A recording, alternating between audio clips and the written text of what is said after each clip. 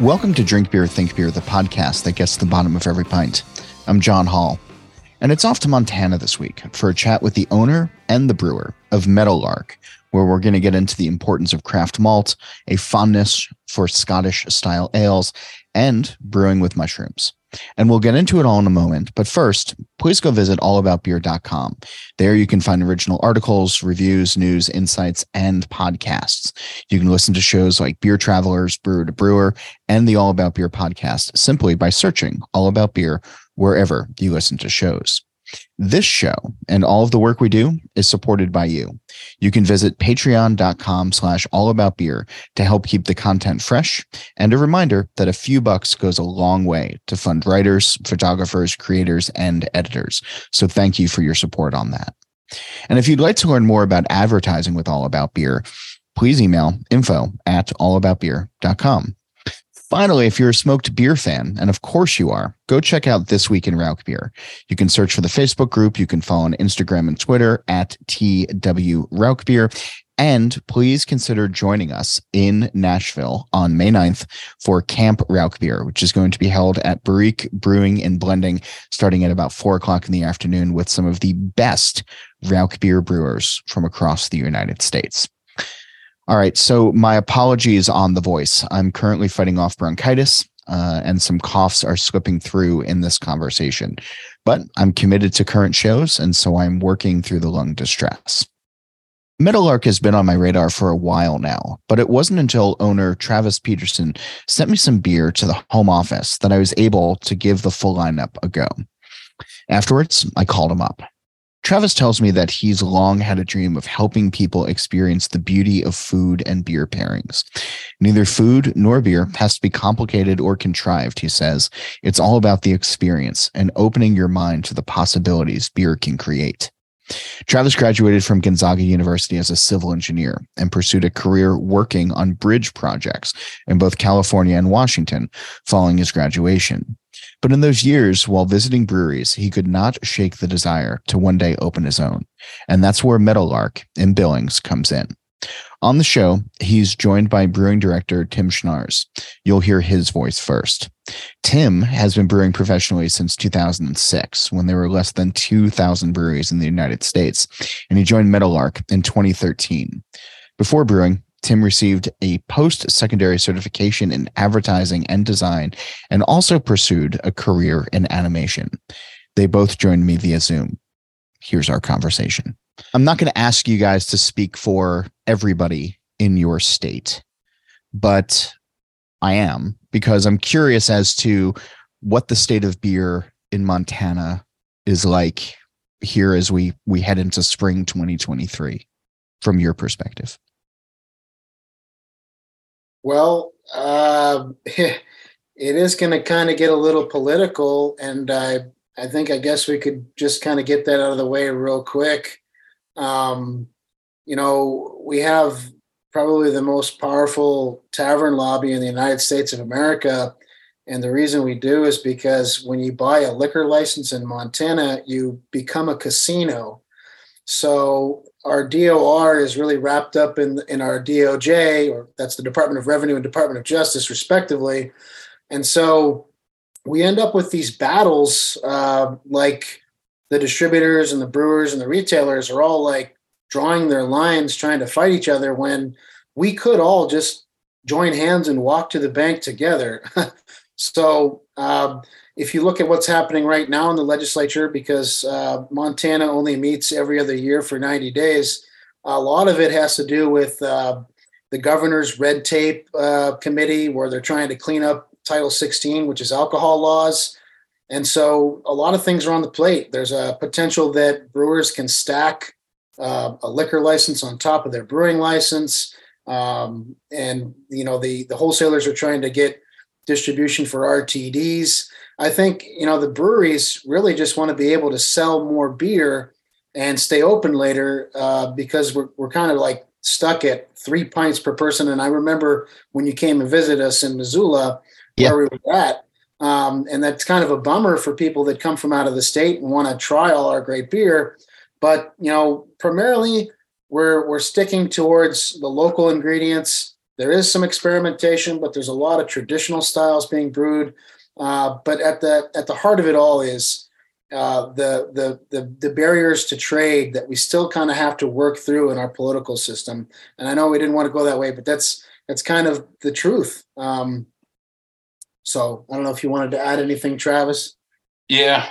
Well, I kind of took your question as, what kind of beer atmosphere or what's it like if you were to, go visit, a handful of breweries, if you were visiting the state. It's an open-ended question. I like that there's alternative answers to all of this. I mean, obviously there's frustration, but yeah. What's your take, Travis? Well, that's kind of why I asked him to step in, because we both have these, our own perspective. But I think the beer scene here has always been really strong. We always see the that marker, when the BA puts out, Montana is the third highest number of breweries per capita, or number 2 sometimes. And it is, most little towns. I mean, we started in a very small town, 6,000 people. And we opened a brewery there. And you find that across the state, a bunch of little small communities have their local brewery. But what a lot of I see here is there's more experimentation in, I'm going to call them municipalities. You guys would call them towns. Our bigger communities of Billings, Bozeman, Missoula. You see a little bit more experimentation just because I think there's a higher concentration of breweries there. And they get a little bit different of crowd, right? What we sell for beer in Eastern Montana is way different than what we sell, say, in Bozeman, which has a lot of, outsiders coming for, recreational pursuits, the outdoors, Yellowstone National Park, ski in the mountains, that kind of stuff. But like one thing that is always kind of struck me here is it seems like every brewery in this state makes a Scotch ale, which I think is kind of unique to our state. I'm so glad you brought that up. I'm so glad that you brought up Scotch ale, because I have a can of 1 Year Wee Heavy on my desk right now. And when I was in Missoula, gosh, which must have been 17, 16, something like that. It was a long time ago.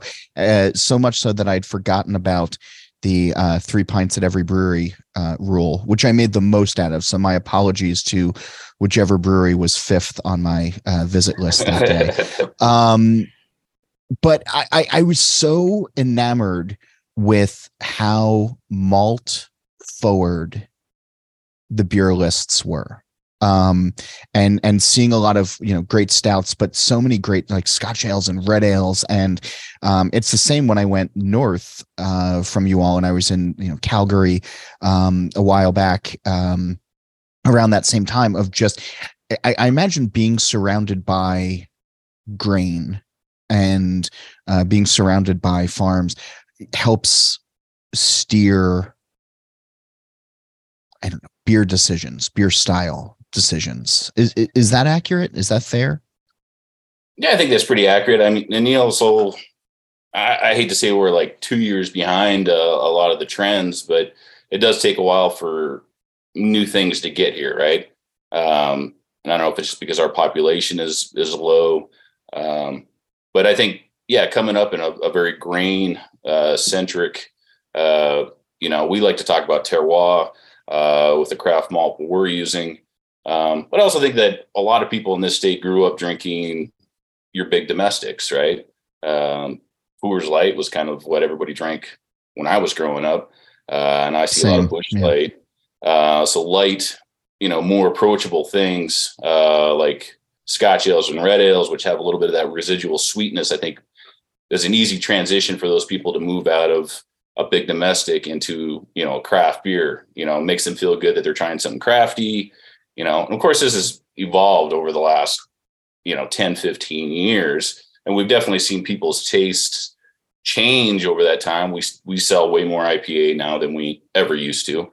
And I think that also kind of lends to IPAs have changed a lot, where,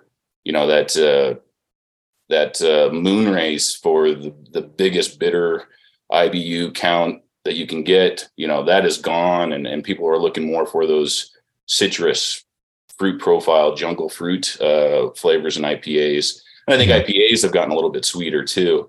So we are seeing some people, we're still a dominant malt heavy industry, but IPAs have definitely made their mark here.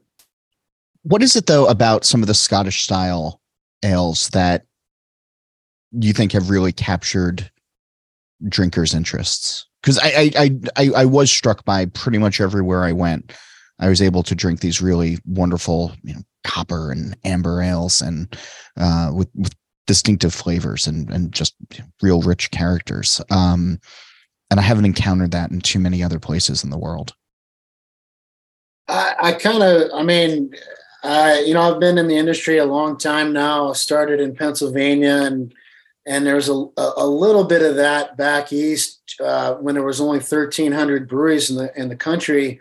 But I kind of feel that the amber ale or the Scottish ale, they really do serve as kind of like a gateway beer to people who aren't really understanding where or how or what, craft beer. They see it, they may be apprehensive about it.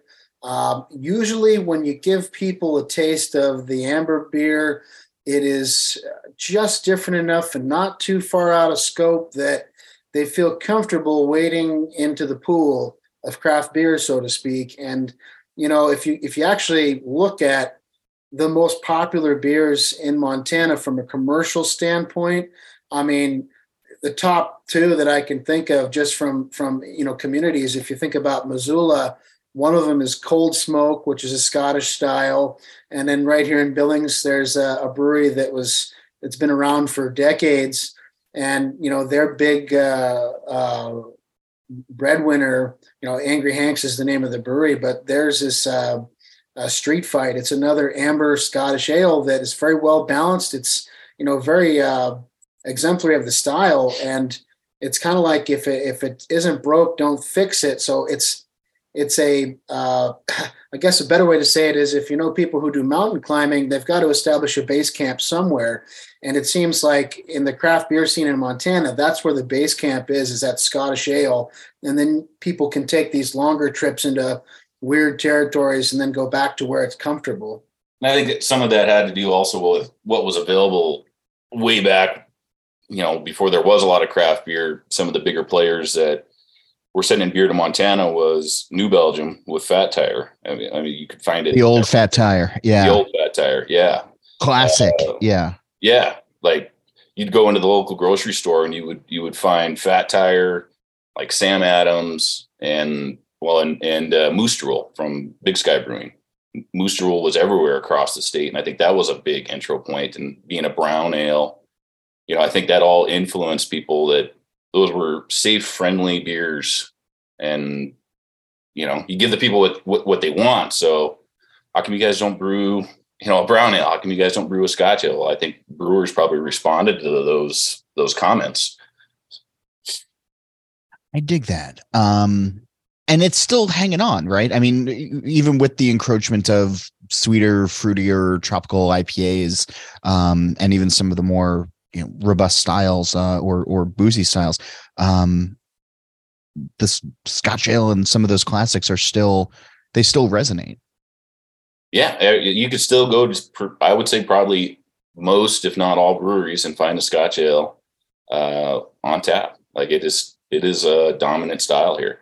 God love Montana for that. That is just we need more of that these days. At least in my probably unpopular, widely held opinion. I'm thinking, so we mentioned malt before, and Travis, before we went on, you were talking about how craft malt plays into so much of what you're doing at the brewery these days. And obviously a lot of the larger companies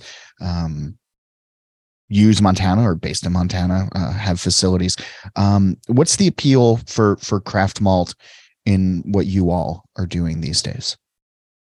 Well, it started, 3 or 4 years ago, Tim? You went to the Craft Maltsters conference, and I'll let Tim kind of segue into this, but Yeah, I mean, basically, we were at a crossroads there thinking about expanding our business. Travis went and did a course on distillation in Colorado. And I, right around the same time, took a course on malting at the Maltsters Conference in Fort Collins. And, he came back with this idea of, all right, this is something that we could incorporate into our business model fairly easily. Whereas I did not. I came back with this idea of, this is a lot bigger of issue than we can just incorporate into our business model.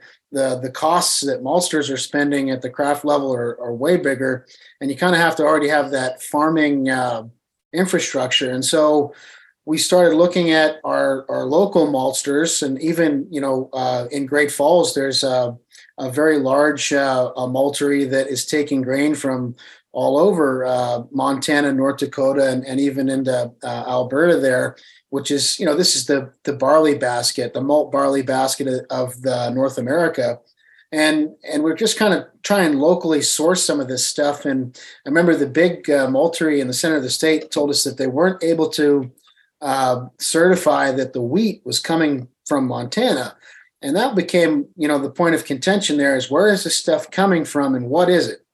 And when we went down that road a little further, we discovered that, malt scientists in North Dakota at NDSU and malt scientists in Montana at MSU have for the last decade been designing malts that would specifically work for small farmers and maltsters, because, a lot of times if the grain doesn't meet the brewery specs, they'll get rejected, and then they have to sell it for half the price that they normally would have gotten. But to the positive point, these scientists had come up with Buzz at MSU and Brewski. These aren't just malts; these are new strains of malt barley. And aside from that fact, when we say this is single origin craft malt certified, we know where the fields are where this stuff grows, and that's not just a point of quality. That's part of our story.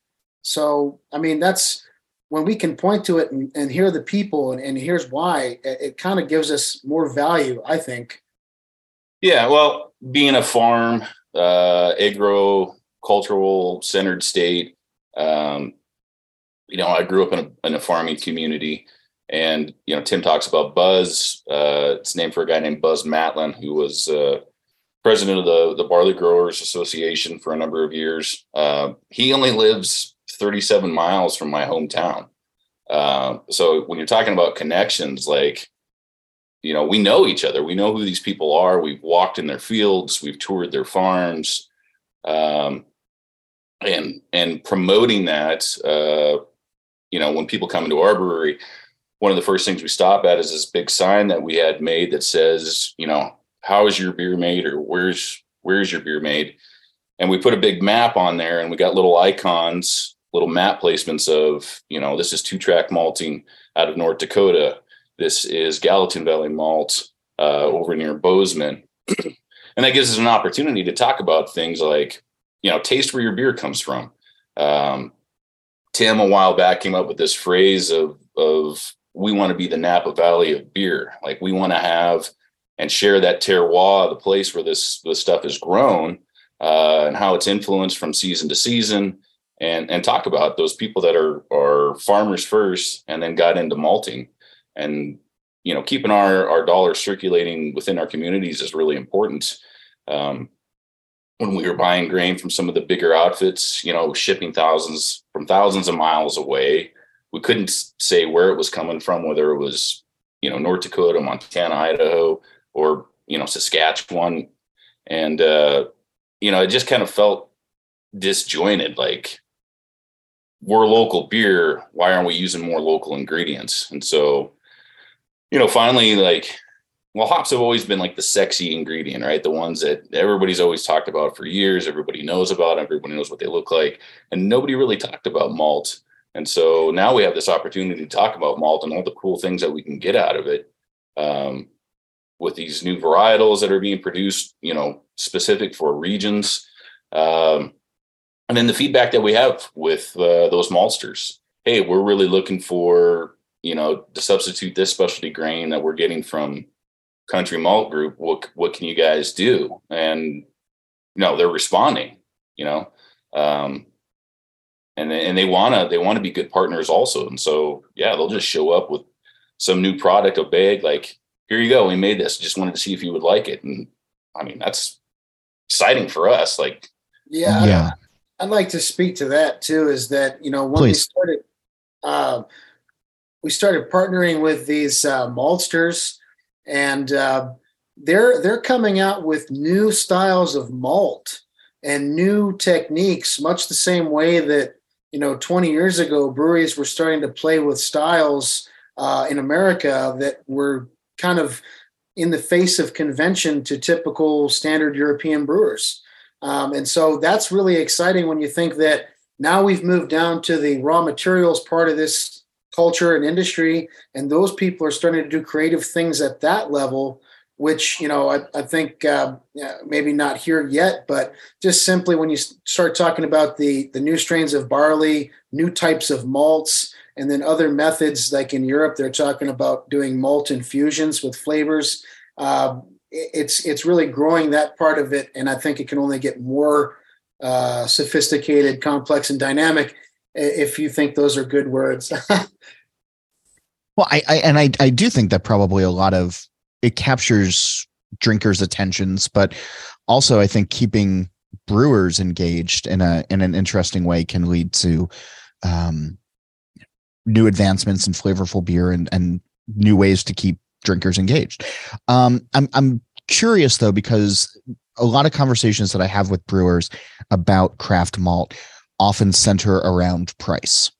And some brewers will say, it's fine now and again, and I want to support my local maltster, but the price differential between some of the smaller maltsters and some of the larger companies just doesn't work for my bottom line. Can you talk about how you've addressed that or how you approach that? Yeah, it wasn't as hard as a decision as you might think. I mean, it was a choice to use a local product versus something that we didn't have a good connection with. And yeah, we knew we were going to pay more. And I was willing to do that. I want to buy local. I mean, it's just important. Like the cost. So it's yes. walking the walk. Yeah. Yeah. The cost is there. We pass that on a little bit to the consumer, obviously, but by the time it gets down to a pint, like it's really not costing them anymore. Right. And so I just moved that right out of my head. Like, this is going to cost us this much more every single time. Well, it is. But comparatively, the price increases that we've seen on other COGS, chemical, aluminum, labels, like those things have all gone up dramatically since the pandemic. I mean, some of our chemical went up like 200%. Like our malt didn't. And when they call us up and they say, hey, we're really, really sorry, but we're going to have to raise the price by, 5 cents a pound, like they feel bad. Like that's the kind of relationship we have. And it's like, that's fine. Like it's a better product. We like what it does. We like how it tastes.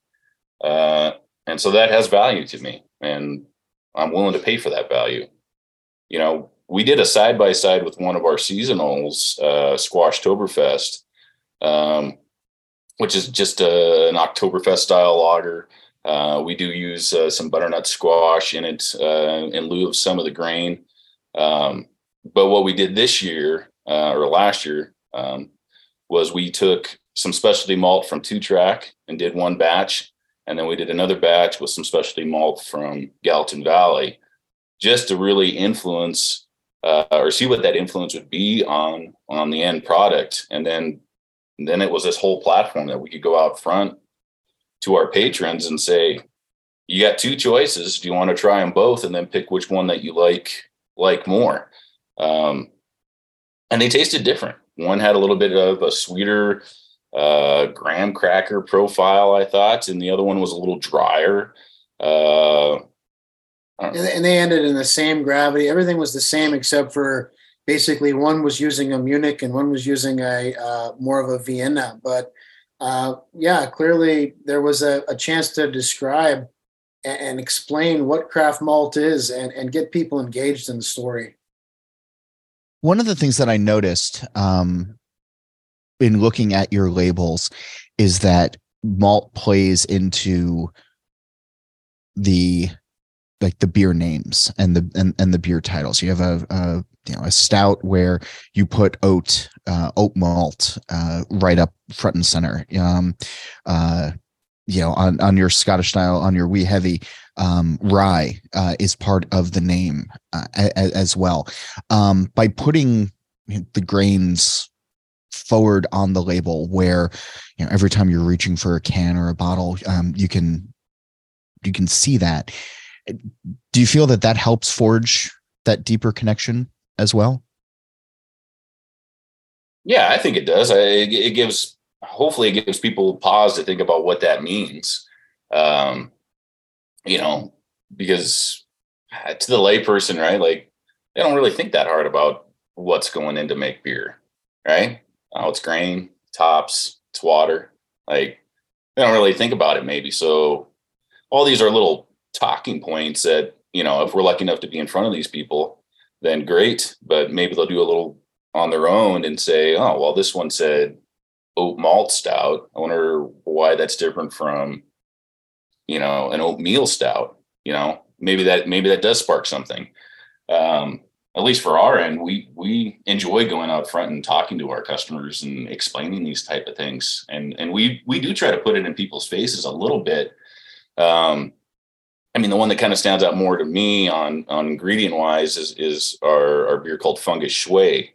Like, yeah, we wanted it to be in people's faces that beer has mushrooms as an ingredient. And we didn't want to shy away from that. We didn't want to hide that fact. So every time we do something like that, yeah, it's very intentional. We want people to think about it. What's going in your mouth? You couldn't have served up a better segue, because I wanted to go to Fungus Shui next in there. And I can't imagine even using candy cap mushrooms, which I want to get into because I find it fascinating as an ingredient. You couldn't hide that from people. I feel like you would get pitchforks and torches if you serve somebody a mushroom beer without telling them that there's mushrooms in it. That needs to be something people are ready for when they get into it. Yeah. Is that fair? Okay. Yeah. Yeah, because there's a dichotomy. There's two types of people really that I've found, right? Like on a whole, not just necessarily in beer, but like, I really like mushrooms or I cannot stand mushrooms. And it doesn't seem to be anybody in between that's like, I kind of like mushrooms. I could give or take it. Yeah, no, yeah, they're very hard lined. And so that beer is a little harder to, just throw at somebody and say good luck. Like, it does take a little bit of like effort to say, this is what it is. Like, just try to remain open-minded. The flavors that you're going to get out of this hopefully are maple syrup. We give them words like think about pancakes as you're drinking this. And that is all candy cap mushroom derived. Yeah, absolutely. It's a very simple beer. I thought I had a great idea. I thought of it in the middle of the night, came into the brewery all excited. It was to do an oyster stout using oyster mushrooms. Tim was like, oh yeah, I was pumped. Like, I thought I really stumbled on something. And I came in, I was like, Tim, what do you think about this? And Tim's like, yeah, it's all right. I was like, what? I was all jazzed up. He gets on his computer. He starts looking up mushrooms. Immediately taking the wind out of your sails. That's right. Yeah. Way to go, Buzzkill Tim. Right. But it was a natural, but something evolved out of it, right? Like, he finds candy caps on the internet. Have you ever heard of these before? No, never heard of them. No clue. My mother walks in the back door of the brewery. She's like, what are you guys up to? Oh, we're dreaming up a new beer and, we're making a mushroom stout. And she listens to the idea. Candy caps, might do this, might have this flavor. And she said, well, don't make it a stout. Make it light. Make it, a golden color. Because, there's only so many stout drinkers in the world. If you're already going to have something weird, like, why would you start off with a narrow group? Like, and so, yeah, we kind of evolved very quickly. And then when we brewed it, we just went for it. So really, at the end of the day, Travis, your brilliant idea, you had nothing to do with the development of this beer. That's right. That's right. was all Tim and my mother. Tim and your mom. Yeah. Yeah. Yeah. They let you go sit in the corner while they hashed it all out. That's about right. That's great. That's, I've had a couple of beers now in my life with candy cat mushrooms. And the first time somebody did not tell me, that there's mushrooms in it, and I don't mind mushrooms, so I wasn't mad at it afterwards. But I was like, oh yeah, it's a nice breakfast syrup beer kind of thing. They're like, no, it's all mushroom. And then Old Irving in Chicago does one that I had one maybe about a year or so ago. That was kind of fun, and it was that sort of same result. But I don't think I've ever talked too much about the process of where you add the mushrooms to get the desired flavor. Can you walk me through like where in the beer making process the mushrooms go in and how to best process them beforehand? That's like double secret probation territory. Oh, is it? We'll okay. tell you. We'll tell you. Okay. Cool. I mean, yeah. It's just us and the microphone and right. anybody else with an internet connection. Yeah. So we tried putting it in the kettle and then dry hop. And I think after years of brewing this now, we mostly just put it into dry hop because the aromatic compounds are very, very persistent, but we wanted to, be careful because it's a very expensive ingredient. I mean, we only used, I think, 6 pounds in this last batch. But it how big a batch are you guys brewing at a time? 30 barrels. And wow. So, all right. Yeah, you're talking like $200, $300 a pound, depending on the season, because they all have to be foraged. They can't be cultivated. And so we basically get them and we'll grind them up in a Robo-Coup or whatever, and we'll just pitch them into our tank like we would a normal dry hop. But it's something to be said about the lactones. It's sotalone is the name of the compound, but these lactone compounds, they last for a long time. And I don't mean to get too gross or anything, but no, we're talking mushrooms. Go as gross as you want. Well, I was going to say, what happens if you decide you really like this beer and you drink this all night long? What you're going to notice is that you're going to sweat it out. You're going to smell it from your armpits. You're going to go to the bathroom the next day after urinating, and your bathroom is going to smell like maple syrup. And I've had these experiences over the last few years. I had a friend come visit us for vacation. He found a bottle in my basement where he was staying. And he said, well, it's vacation. He's starting to drink at like 10 a.m. No judgment here. But we finally get to Bozeman for our stop. He uses the bathroom in the hotel room, and the whole hotel room smells like maple syrup. So they're very persistent and they're very intense. And so you're either going to really enjoy this beer or you're just going to shove it away because those compounds just stick around. So we probably could put it in the kettle, but we just dry hop it. I dig that. That's and it works. And so have you been able to convert anti-mushroom people to this beer? Oh yeah, absolutely. And I mean, it's that challenge that you kind of love, right? Like, oh, I don't like beer, right? Like, well, okay, strap in, right?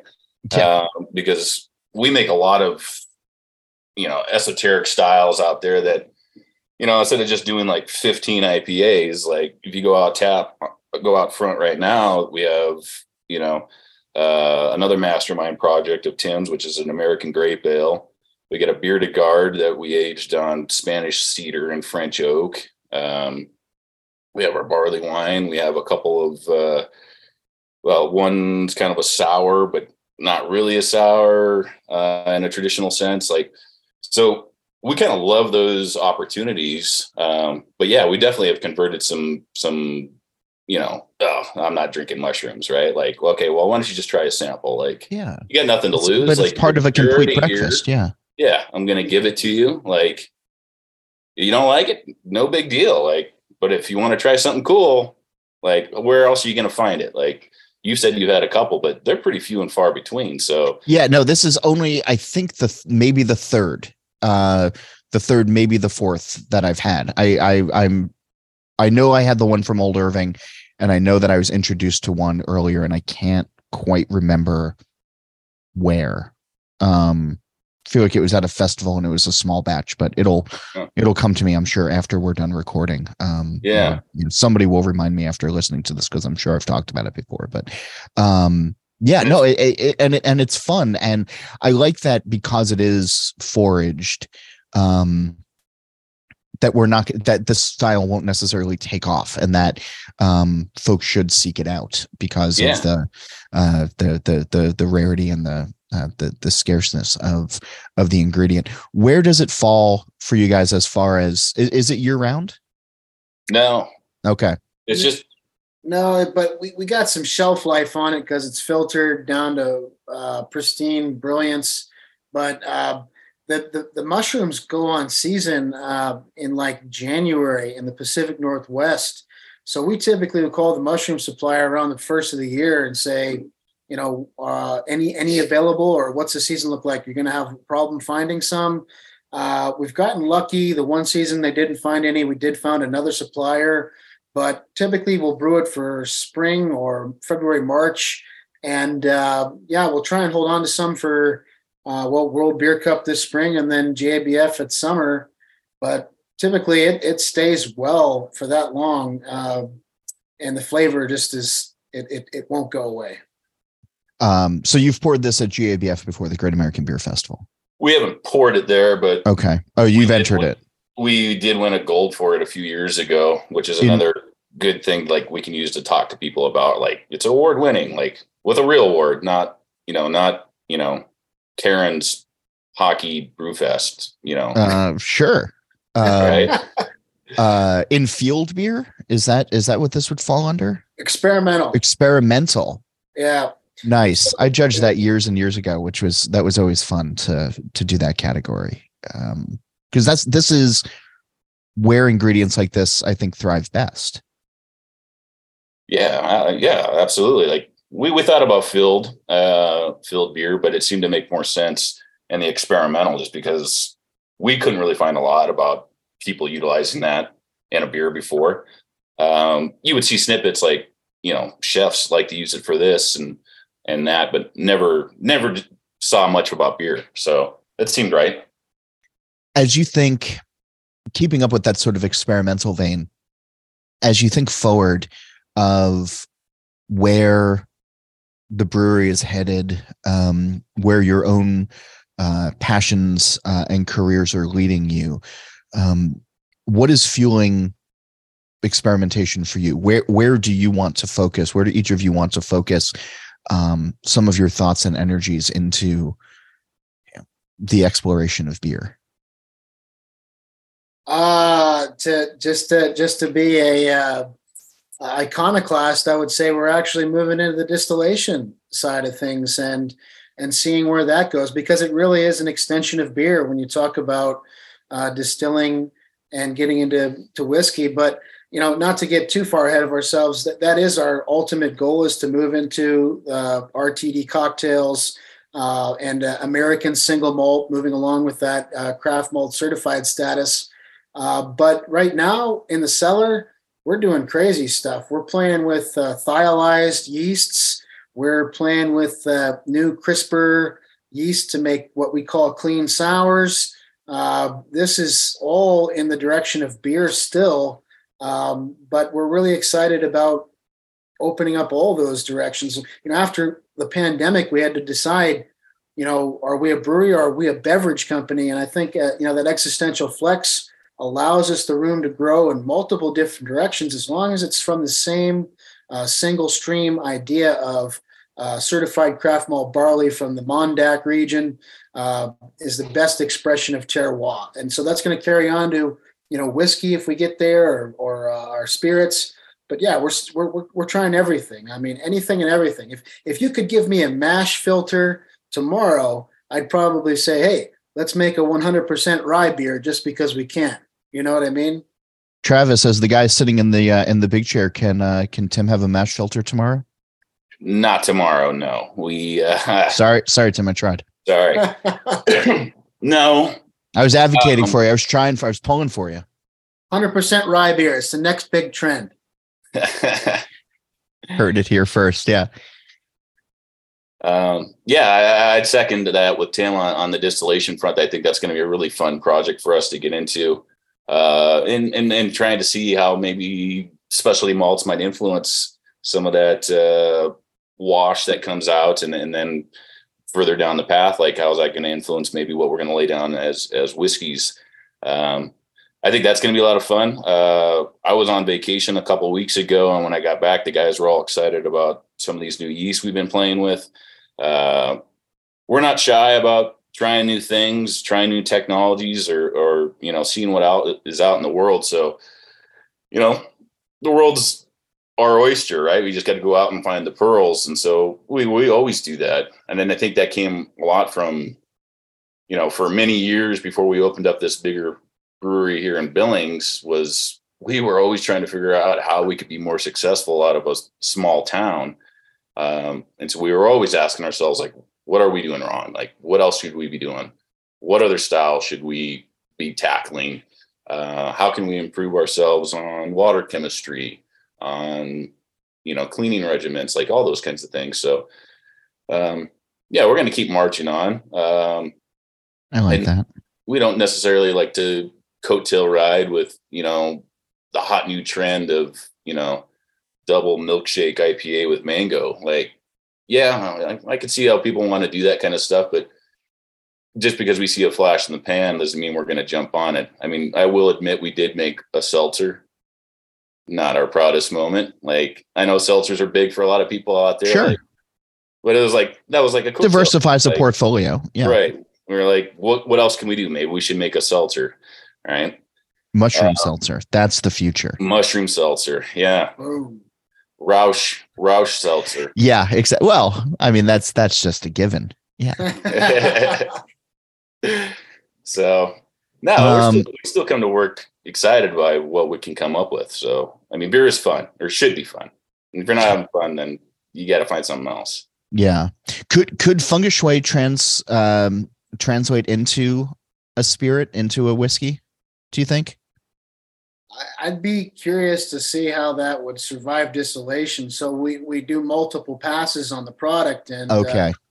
And what we've seen so far in R&D is that the first pass will kind of be like a beer schnapps. There'll be plenty of that hop flavor still left in there. So maybe a first pass product would have some of those. I'm just curious, would it last through the second pass or subsequent passes? But it is a strong compound. I think it would be a fun brand, extension. Not to cannibalize too much of one thing, but like, I think it would be fun. You do see flavored spirits out there. People seem to really like, the ones with like peanut butter and all that other stuff, right? So yeah, sells for big money if you're Diageo. Yeah, right. Pernod, I guess, just bought Screwball. Yeah. Okay. So, but I think that would be fun for us to say, okay, here's the beer that we made, feng shui. Like, we've talked about, like, once we get, kind of a lineup of distilled products, like maybe we should have like a Boilermaker menu out front, like, here's a great spirit that we make to pair with this beer. And, maybe we could do that with the feng shui. I'm not sure. Maybe it's something that we have to age the mushrooms in a vessel. Maybe that's how we have to, make, or maybe we have to do like an extract or something and insert that into the spirit product. We haven't tried it yet, but yeah, it's something that we want to, for sure. I like that you're thinking about it, at least. Being mindful of time, I want to ask each of you the green door question, with the premise being that on the television show The Good Place in the final season, they introduced the concept of the green door, that you can walk through and be anywhere doing pretty much anything that you want. And so if we had a green door on our plane of existence and you could walk through it when this conversation was over and be at any pub or any brewery anywhere in the world, where would you want to go? Who would you want to be with? And what would you like to be drinking? And Travis, I'm going to start with you. All right. I was ready because I figured as much. The first person to always reference Rauch beer, they get it. So you get to go first. Yeah. So I was talking to my wife about that this morning before I left the house, and she said, well, what's going to be yours? And So mine's a little cornball. It's not necessarily about the beer I was drinking, but more about the place. I was with my wife. We were on our honeymoon, and one of our stops was in Paris, and we went to Les Deux Magots, and sat outside at one of those little round tables. The sun was warm. Ordered un lef, have a simple left beer, and it was after like we had walked in some museum or something, and we were just kind of cooling our heels. But it's just like one of those moments I can picture everything in my mind about that time and who I was with. And we all have like those ahas with beer, Tim introduced me to one with Duchess de Bourgogne. That was an aha moment for beer with me, but oh God, what a great beer. Yeah. I'm going to go back to Paris with my wife. Oh, I love it. Can this be people who are not with us anymore? It can be, you can answer it however you want. Okay. Well, I'll just go completely crazy then. I would probably like to be in a pub in New Zealand drinking thiolized beer brewed with Phantasm and discussing it with Michael Jackson, the beer hunter, and my favorite screenwriter, Charlie Kaufman. That sounds like a fun afternoon. I mean, that's an afternoon that probably spills into the evening and then to last call. But yeah. Oh, I dig that. Well, thanks to you both for answering that. And thanks for the insights into Montana and candy cat mushrooms and craft malt and everything else. This is a really fun and insightful conversation. So thanks for taking the time this week. Thank you, John. Yeah, it's been our pleasure. Have you come across candy cat mushroom beers in the wild? If so, let me know what you think. You can email me. It's John Hall, JOHNHOLL @allaboutbeer.com, or you can tell me on Twitter @John_Hall. That's also how you can get in touch with questions, comments, and guest suggestions. A reminder, go visit allaboutbeer.com. There you can check out the podcast page, the merch page, and read great new content, as well as the archives going back to 1979. You can follow All About Beer on social media @allaboutbeer. And if you're interested in supporting journalism in the beer space, you can email us at info@allaboutbeer.com, where we can give you all of our advertising rates and information, or just simply go to patreon.com/allaboutbeer. Don't forget, All About Beer has that podcast channel. Search and subscribe on your podcast platform of choice. Steal This Beer has new episodes every Monday, and the BYO Nano podcast comes out on the 15th of every month. As for this show, Nate Schweber does the music, Jeff Quinn designed our logo, and I'm John Hall. New episodes release every Wednesday, and that's when I'm going to be back again to drink beer and to think beer.